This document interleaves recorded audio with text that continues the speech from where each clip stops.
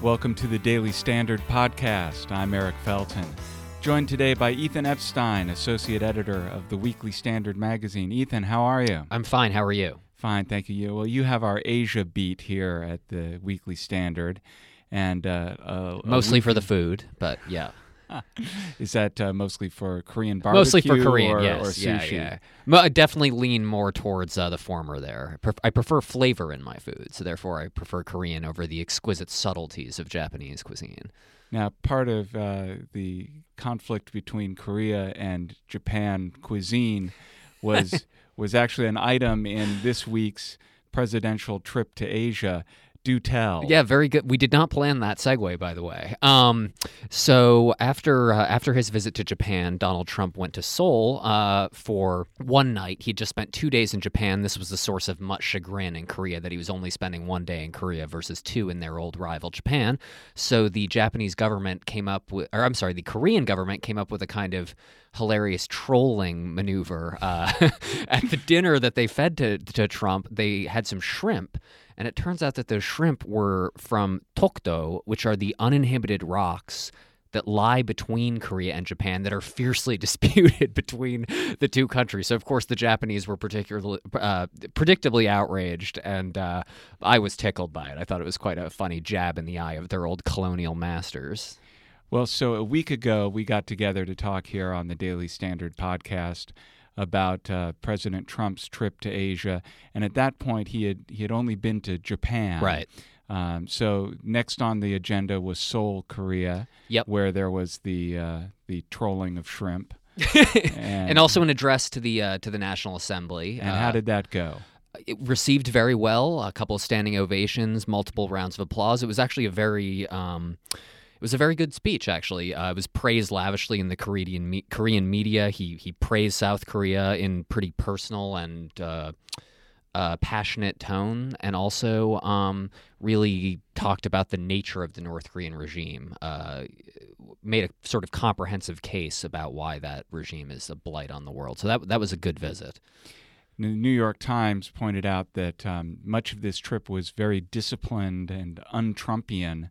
And that speech in Seoul, perhaps an example of what the New York Times had in mind, followed at the end of the trip with a blast of Twitter, and the tweet storm included insults heaved over at North Korea's ruler.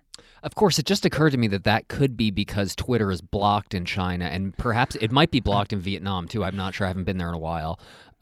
So maybe he wasn't actually able to tweet, and there was some little kid back in Washington writing the professional tweets. But then as soon as he got to the Philippines and he was able to tweet freely again, he let it all hang out. No, yeah, he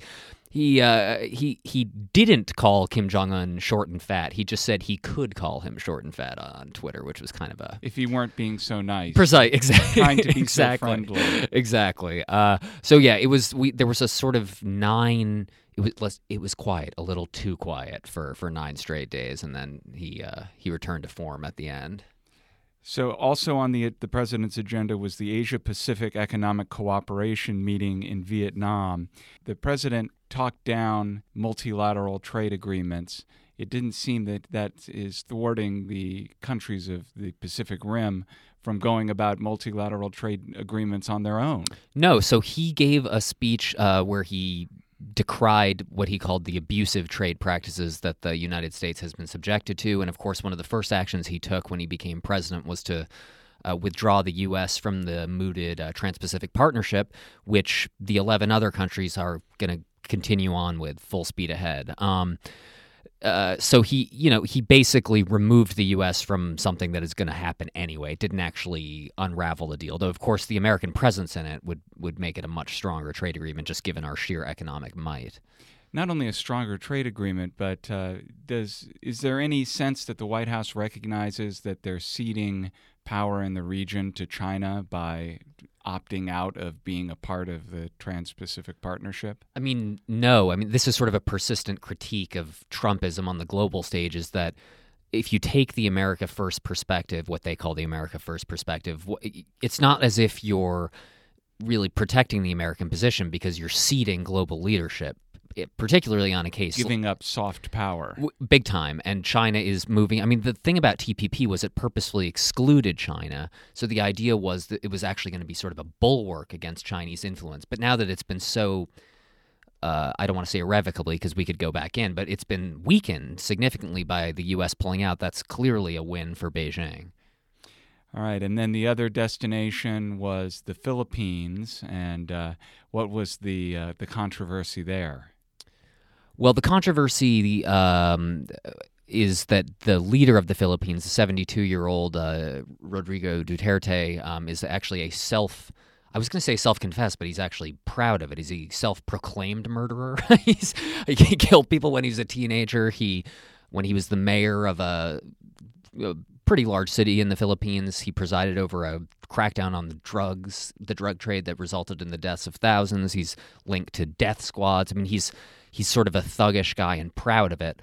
And Trump apparently did not really raise these issues of human rights or democracy when he was there, which you would expect an American leader to do. And what's more, they seem to have established a kind of bonhomie, which some people can find disturbing given the apparent character of this guy. Well, the president on his way back to the U.S., where he will be in regular Twitter communication with the nation. He will. But get your phones up, everybody. 280 character. That's true. He's Twitter. He's coming back to a whole new Twitter. A whole new Twitter, and it looks like the new Twitter may sap the president of his Twitter vitality. I think the shorter form was really made for him. He really excelled in that. I agree. And I don't know if he'll be able to pull off the more soliloquy-like tweets. Ethan Epstein, thanks for joining us on the Daily Standard. Thank you. That's it for the Daily Standard podcast. I'm Eric Felton. Catch you next time.